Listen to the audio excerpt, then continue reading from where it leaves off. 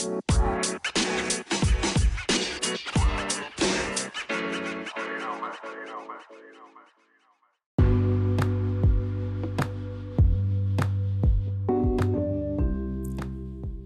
to See the Light of Day podcast. I am Andrea Lachey.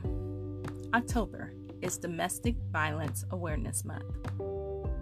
Some signs of an abusive relationship include, number 1, exerting strict control financially, socially, and or by someone's appearance. Number 2, needing constant contact, including excessive texts and calls.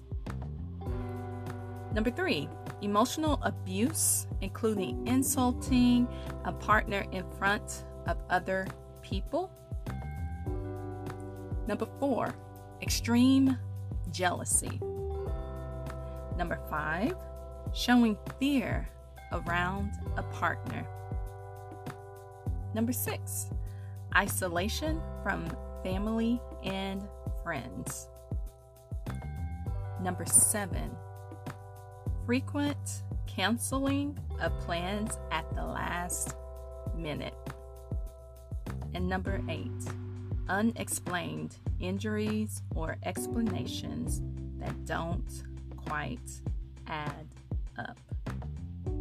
Those are just some signs of an abusive relationship you should watch out for.